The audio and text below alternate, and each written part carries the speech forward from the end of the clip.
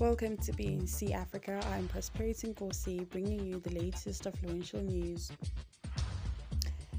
Labour unions have criticized President Cyril Ramaphosa's decision to approve a 3% salary increase for office bearers, who include the deputy president, ministers, premiers, and members of executive councils. The union contended that public office bearers had not done anything to deserve the increases. The Durban police allegedly shot and killed his 10-year-old son on Sunday morning, mistaking him for an intruder. The son sustained bullet wounds to his chest and foot. Brigadier J. Naker said a case of murder was being investigated. The Judicial Service Commission has recommended the appointment of Supreme Court of Appeal Judge President Mandisa Maya as Deputy Chief Justice. Discovery has confirmed South African Airways as its new flight partner following the closure of Korea. The collaboration will see SAA flights being made available on the Vitality Travel platform. It will also give Discovery Bank clients access to SAA's airport lounges.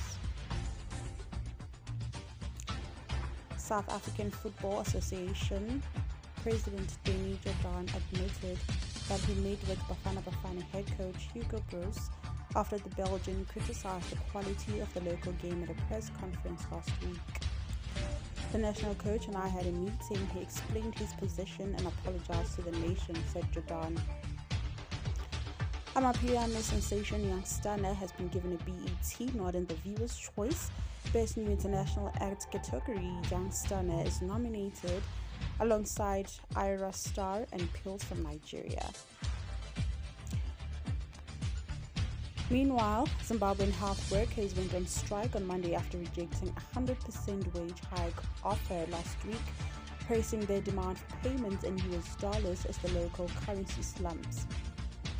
The government and health workers are at an impasse after inflation jumped to 131.7% in May. The grim echo of the hyperinflation was wiped out people's savings a decade ago. Those are the news for today. Thank you for listening to BNC Africa. I am Prosperity Nkosi. So we'll meet again tomorrow at 5 p.m. Thank you.